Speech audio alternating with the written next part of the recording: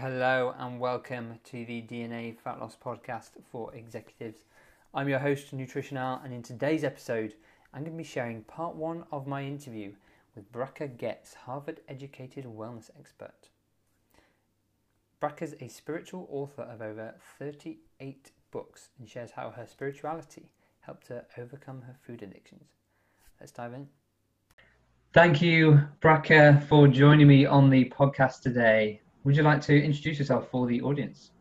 Okay, sure. I'm the author of 38 spiritual children's books and one memoir about how I overcame food addictions, basically. And let's see, I studied at Harvard, and then I was studying in medical school to become a psychiatrist. And I guess that's as much as I'll say right now, okay?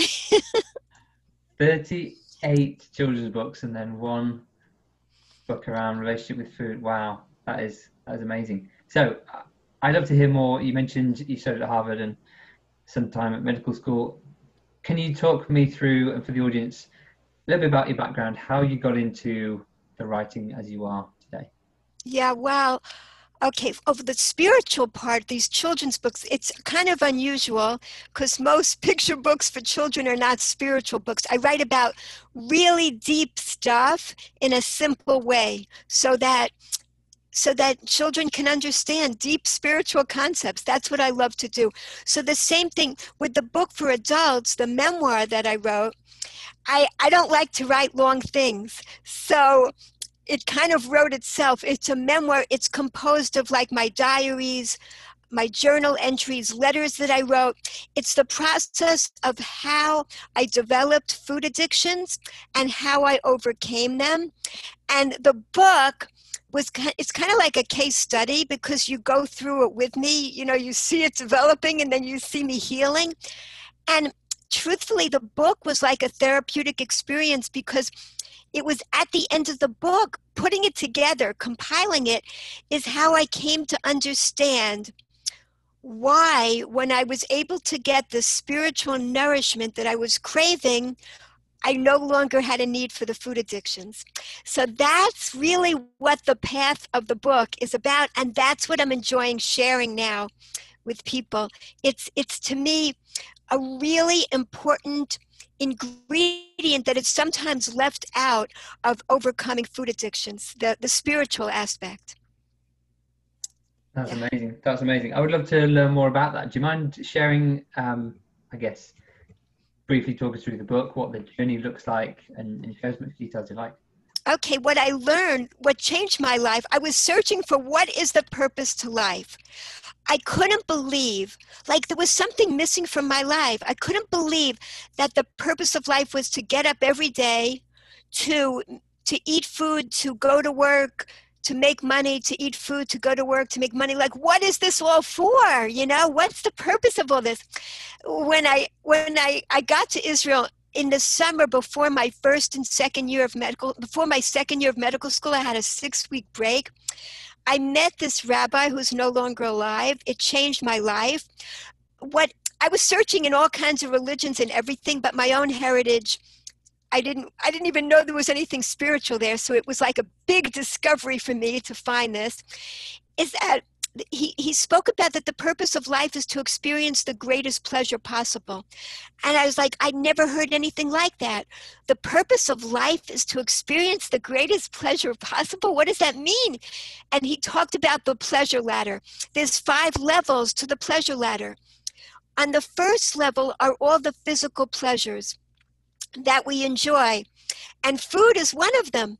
That's why people can so easily get stuck on food. It's one of the most basic pleasures.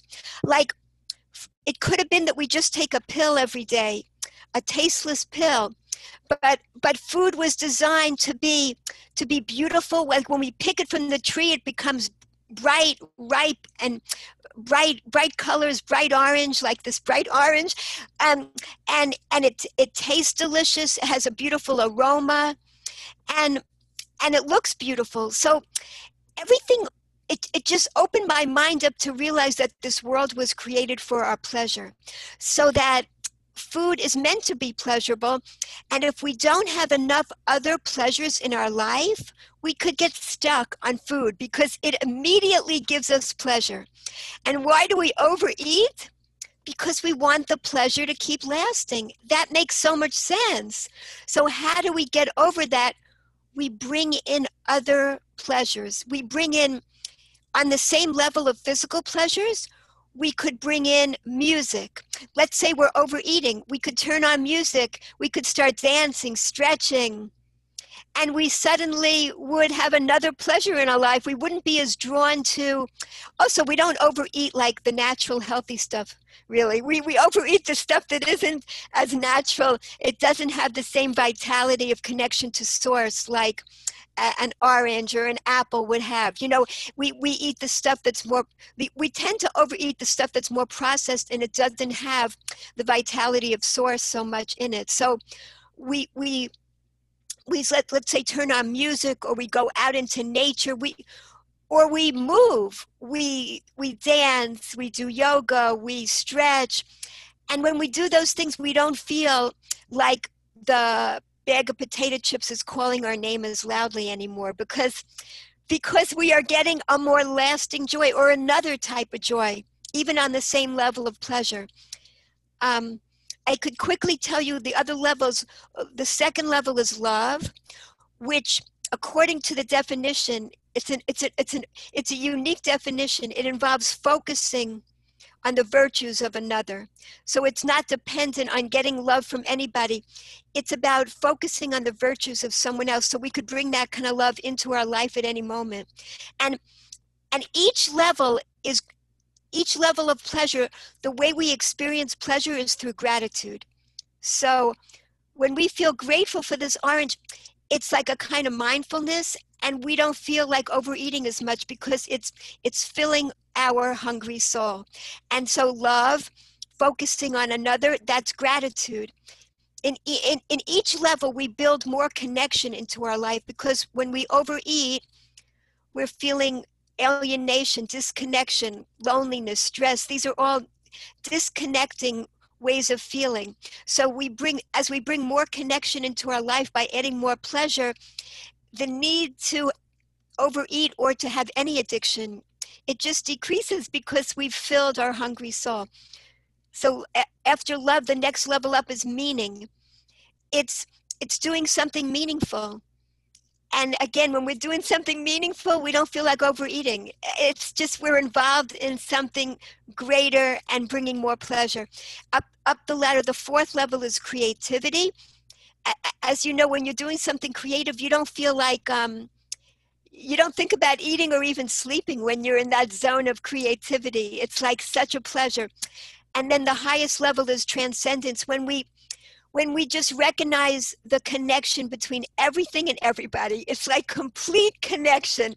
And we don't spend a lot of time at that highest level. We get glimpses of it in life, like under a starry sky. We all know what that feels like. We keep that pleasure within us. It's something we can return to, that sense of being a part of the awesome universe. So those are basically the 5 levels of pleasure in a nutshell. And when we recognize that there's an abundance of pleasure in the world, if we keep that in our mind, then we don't feel that sense of scarcity, that we need to keep overeating. That's the only pleasure we could get, right? You know, we realize that we could bring other pleasures into our life. That's amazing. I think that really resonates in terms of, we often find ourselves overeating when we just don't get the satisfaction, the pleasure, as you say, from other things, whether it's, well, if you think about most of the common, should we say, emotional eating scenarios, it's stressed at work, or arguing with a close friend or family member or spouse or something, and that leads one to go and dive into the chip cupboard and have all the candy and chocolate and all that sort of stuff. So yeah, that resonates really powerfully. Thank you so much for listening to today's podcast. We really appreciate you taking time to check it out.